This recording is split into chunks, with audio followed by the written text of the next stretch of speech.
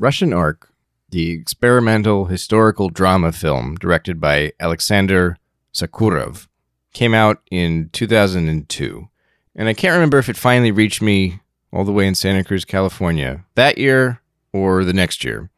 I was still an undergraduate student, and my university screened the movie for anybody interested. Flyers went up all around campus, and I remember the event attracted a decent-sized crowd.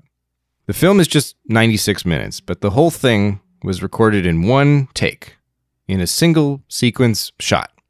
In the movie, an unnamed narrator wanders through the Winter Palace of the Russian State Hermitage Museum in St. Petersburg, going from room to room, meeting various real and fictional characters from different periods of history. He's accompanied by a European traveler who apparently represents the Marquis de Custine. I don't know if I'm saying that right, but he's a 19th century French aristocrat who's apparently something like Russia's Alexei de Tocqueville. Anyway, when the movie ended, I remember Peter Kenez stood up and declared angrily that Alexander Sokurov shouldn't have gone into filmmaking if he didn't want to edit. I can't tell you if Professor Kenez, my favorite history professor in college, by the way, and a towering, eagle-headed man, I don't know if he was being serious, but I remember thinking at the time how wonderful it must be to have such firmly held beliefs about cinema. Mr. Sokurov, of course, went on to make other movies. His 2011 film, Faust, for instance, won the Golden Lion, the highest prize for the best film at the Venice Film Festival. Like Professor Kenez, Sokurov is also unafraid to speak his mind when he has an audience. This week, on December 9th, 2021, he had the ear of Vladimir Putin when the two met virtually in a session of Russia's Presidential Human Rights Council. Like with Russian Ark, albeit this time in just 15 minutes, Sokurov offered another sweeping look at Russia, warning the president that the nation faces a constitutional crisis and suggesting that Moscow should allow parts of the North Caucasus to leave the Russian Federation. He also read off a litany of other concerns that would be familiar to any card-carrying liberal, from complaints about state censorship and police persecution to advocacy for indigenous rights and the separation of church and state. Vladimir Putin was not amused, and he denounced Sokurov's remarks, accusing the filmmaker of wanting, like they do in NATO, to take Russia backwards to its days as a small principality. Some things it's better to say directly, explained Putin, and some things it's better not to say at all. Welcome to the Naked Pravda.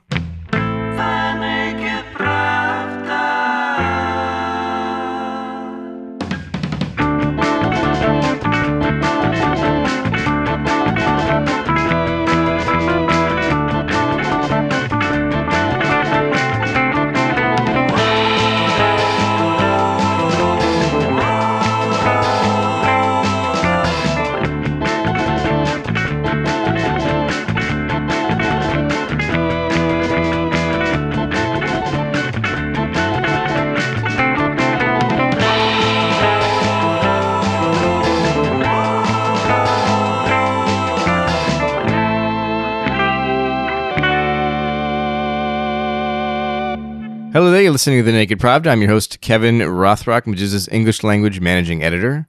On this week's show, you'll hear from Valeria Vitoshkina, a lawyer who worked for the now disbanded Team 29 Human Rights Project. And we'll be discussing the state of human rights law in Russia today. But before we get to our guest, let's review some of the most memorable events of the week, which saw an explosion of Russia commentary in the Western mass media, thanks, of course, to the looming threat of a wider war in Ukraine, which led to a 2-hour conference call between Vladimir Putin and Joe Biden on Tuesday, December 7th, when the two presidents either averted or delayed Armageddon. Yes, the biggest story in Russia this week was Ukraine.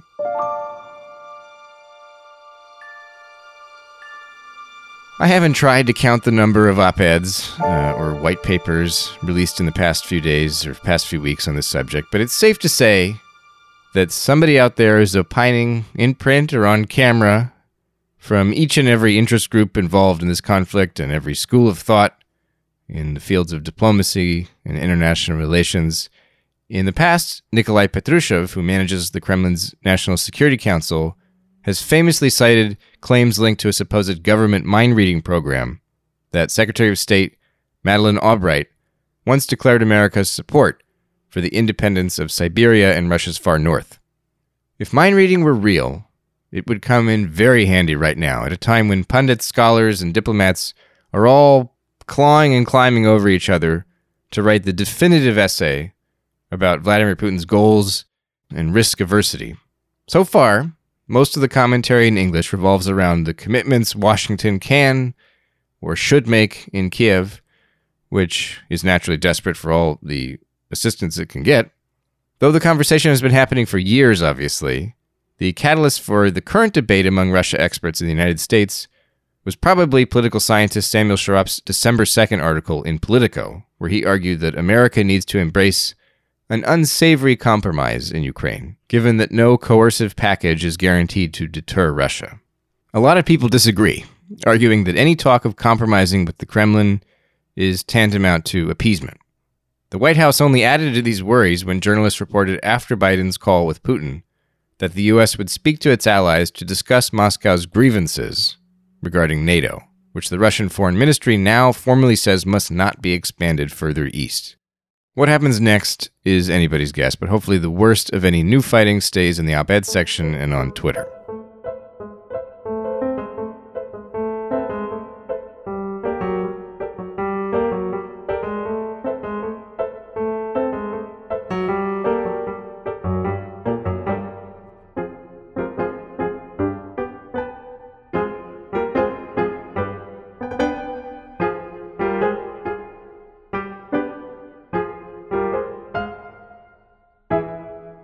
Speaking of cyberspace, Russian social media is getting a shakeup.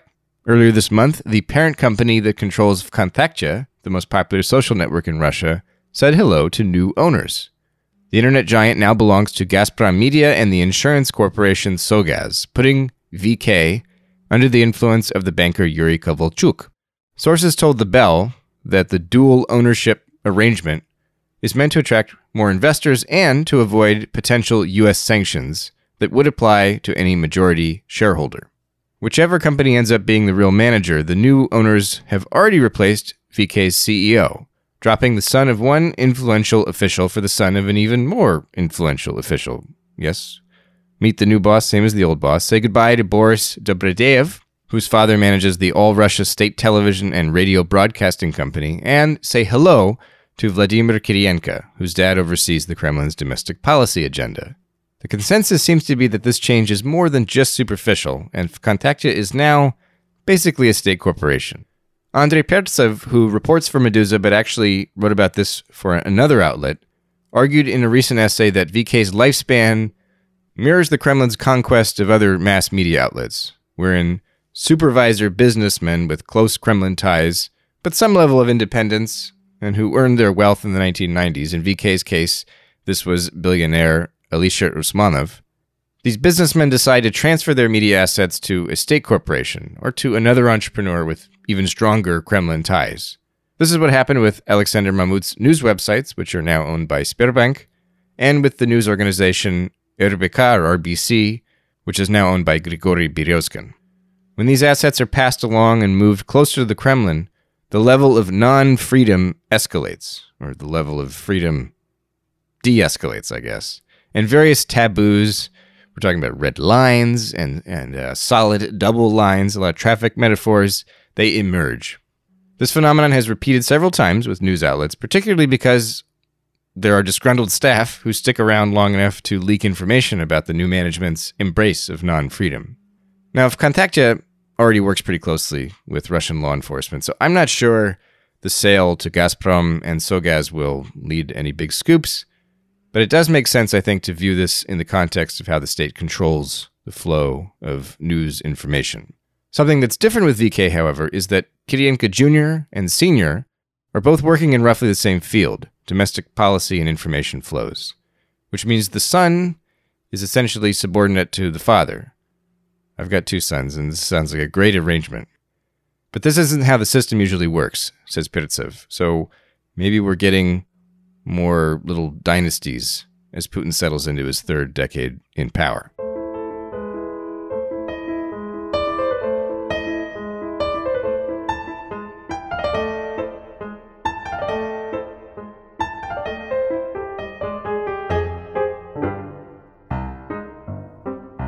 Our main story this week is human rights law in Russia. But before we get to our guest, let's look at a few recent events in Russia's world of law and order. In one of the more unusual developments, Russia's Supreme Court sent the murder conviction of Nikita Tikhonkov and Yevgenia Khassis for appellate review, following a ruling earlier this year by the European Court of Human Rights, which found that their trial from a decade ago was unfair.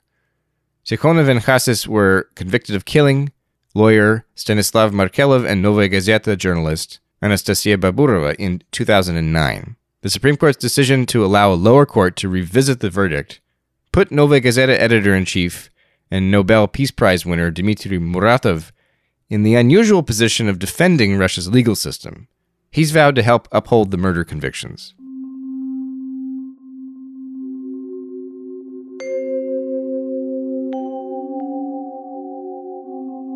Alexander Bastrykin, the head of Russia's Federal Investigative Committee, is a weird guy. 4 years ago, Meduza learned that he secretly writes poems about love and about Alexei Navalny, these are unrelated poems, mind you, under a Polish pseudonym, and he apparently closely edits his own Wikipedia page. And years later, I'll remember your digits and text you one more time, but even an iPhone with the latest widgets can't capture my heart's true chime. That's just a taste of Bastrykin's mighty pen, but even more unforgivable is his lack of a sense of humor. On December 5th, he initiated a probe into music by two popular rappers, Oxymoron and Noise MC, whose songs allegedly contain attempts to rehabilitate Nazism, extremism, and a negative attitude toward law enforcement officials.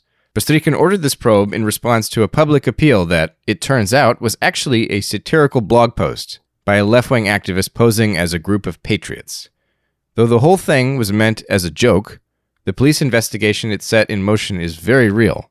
A year ago, actually, a journalist in Nizhny Novgorod was fined $4,000, the equivalent of $4,000, in a similar case over a satirical post about church attendance during the pandemic. Now, Bastrykin struggles to recognize humor, but he is a master at being unintentionally funny. On December 7th, for example, he chewed out his generals for allowing too many acquittals in Russia over the past year, expressing concerns about jury trials and instructing state investigators to go work closer with local prosecutors to challenge some of these rulings, these possibly unjudicial rulings, he said. Bastrykin is alarmed about all these not guilty verdicts, even though they make up less than 1% of all rulings in felony cases in Russia. If that's not funny, I don't know what is.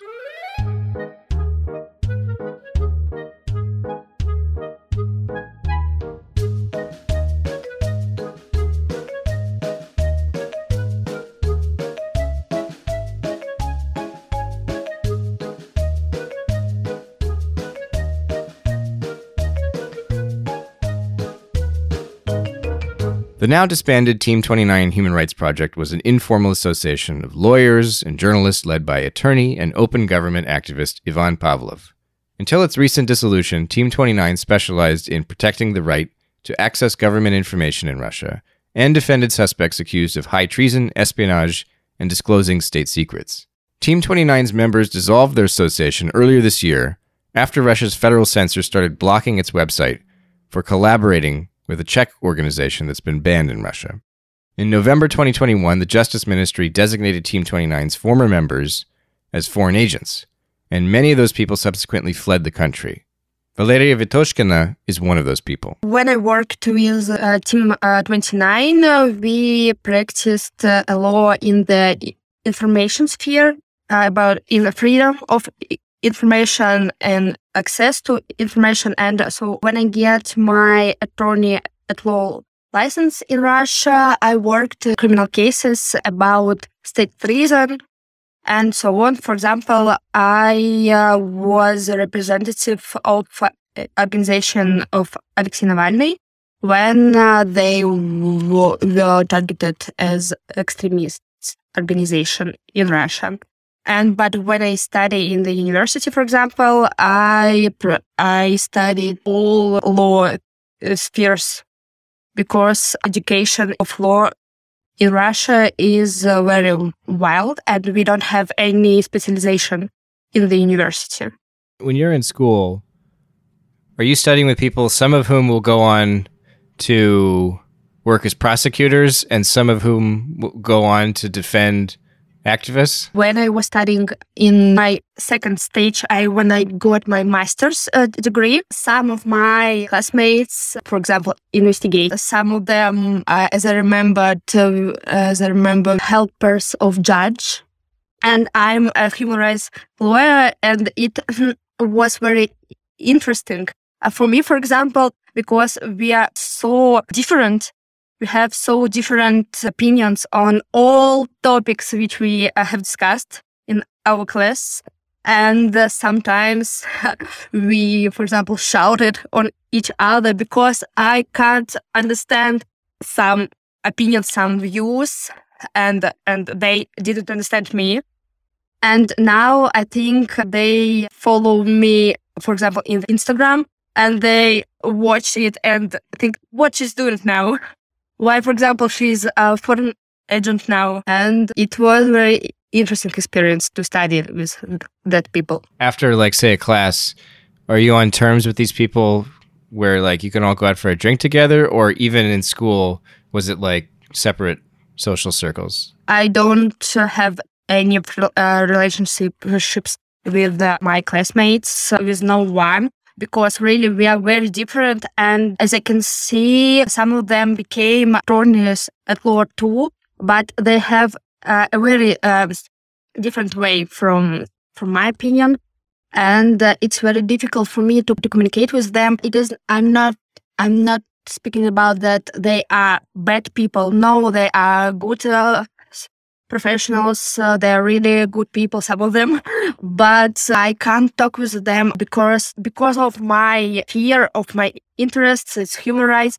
I very often talk about it. I often talk and speak about human rights problem in Russia, about our court system problems and so on, and people don't want to talk about it. Can you tell me, why are jury trials so rare in Russia? Because due to Russian criminal law court, not in all cases the accused can ask for a jury trial. We have a list of cases when the accused can ask for it, and it is very short. It's murder, drugs cases, and I think that's all. Also, a lot of cases in Russia are very often the accused plead bargain in their cases, and if accused pleads bargain, he can't ask for the jury trial because there is no evidence inspection. Correct me if I'm wrong, but I think I saw that earlier today that the Bar Association, they essentially disbarred Ivan Pavlov. Is that right? Is that how, like, I don't know. I know that, like, the legal systems are different, so maybe disbarring is not the right translation. They need to go through two stages. The first is qualification commission, which was today. The second is the other part of the same organization. They've been hesitant. They haven't done this, even though they've been asked to do it by Justice Ministry officials for months, or if not more than a year now.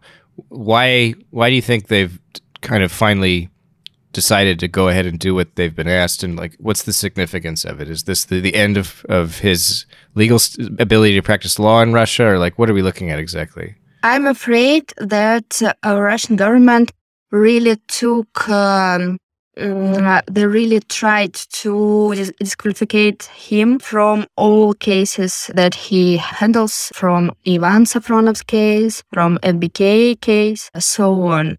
And I don't know such a brave lawyers in Russia.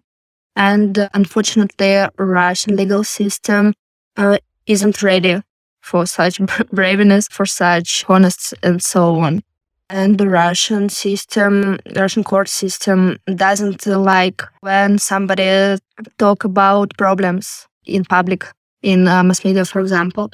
I think that it is real reasons why they're trying to disqualificate him. But if if he will be disqualified, the legal career for him won't end because he can work as a lawyer without a license. He can't go to the court and to investigators, for example, but he can work with us in a team and be something like a consultant because he has a lot of experience. Is it possible to continue practicing human rights law or assisting with human rights defense if you're abroad? I know that Ivan Pavlov, he went to Georgia. Of course, it's very difficult because a life of human rights lawyer in Russia is prisons, is investigators, it's courts, and so on.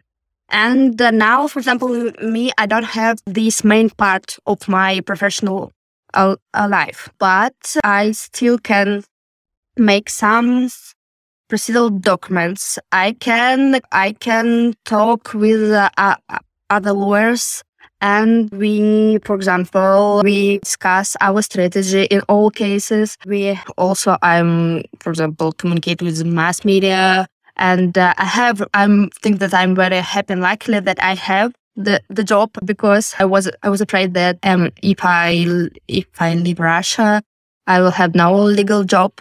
But I have it. But it's difficult, but we're trying to do something. If you're in Russia today and if you're accused of something that would normally trigger human rights defense, whether it's, I guess it's like any kind of politicized charge, I suppose, whether it has to do with political activity or whether it's like a treason case against a journalist like Ivan Safronov, obviously, or something that would typically where Team 29 would have stepped in. And I know that the people involved in Team 29 are still doing work where they can, whether it's remotely or whether it's cooperating with people still in Russia and so on. What are the organizations still in Russia that are still doing human rights work openly? Like I know that there's like OVD Info. They still cooperate with Memorial, assuming that they're not forced to dissolve. And like that's one group I'm aware of. Are there other organizations that can still be relied upon to defend people who need human rights lawyers, or is it all just down to individuals now, or is there any structure still standing? I think that, of course, human rights sphere in Russia nowadays is in very bad situation because there were elections in September, and the Russian government decided to kill all civil society in Russia. And this summer and this autumn, a lot of independent mass media, a lot of human rights organizations closed due to some reasons. But as I see, there are a lot of people in Russia who work now in human rights sphere. There are a lot of lawyers, there are a lot of volunteers and so on who still try to protect people. Yeah, a lot of organizations are closed now, but there are a lot of individuals who can help, they want help, and they help other people.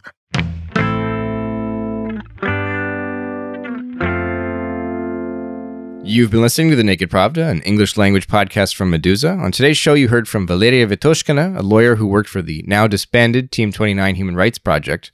We also discussed filmmaker Alexander Sakurov's tense exchange with Vladimir Putin, the pundits' war over the conflict in Ukraine, the state's power grab at Vkontakte, and the Russian justice system's lousy sense of humor.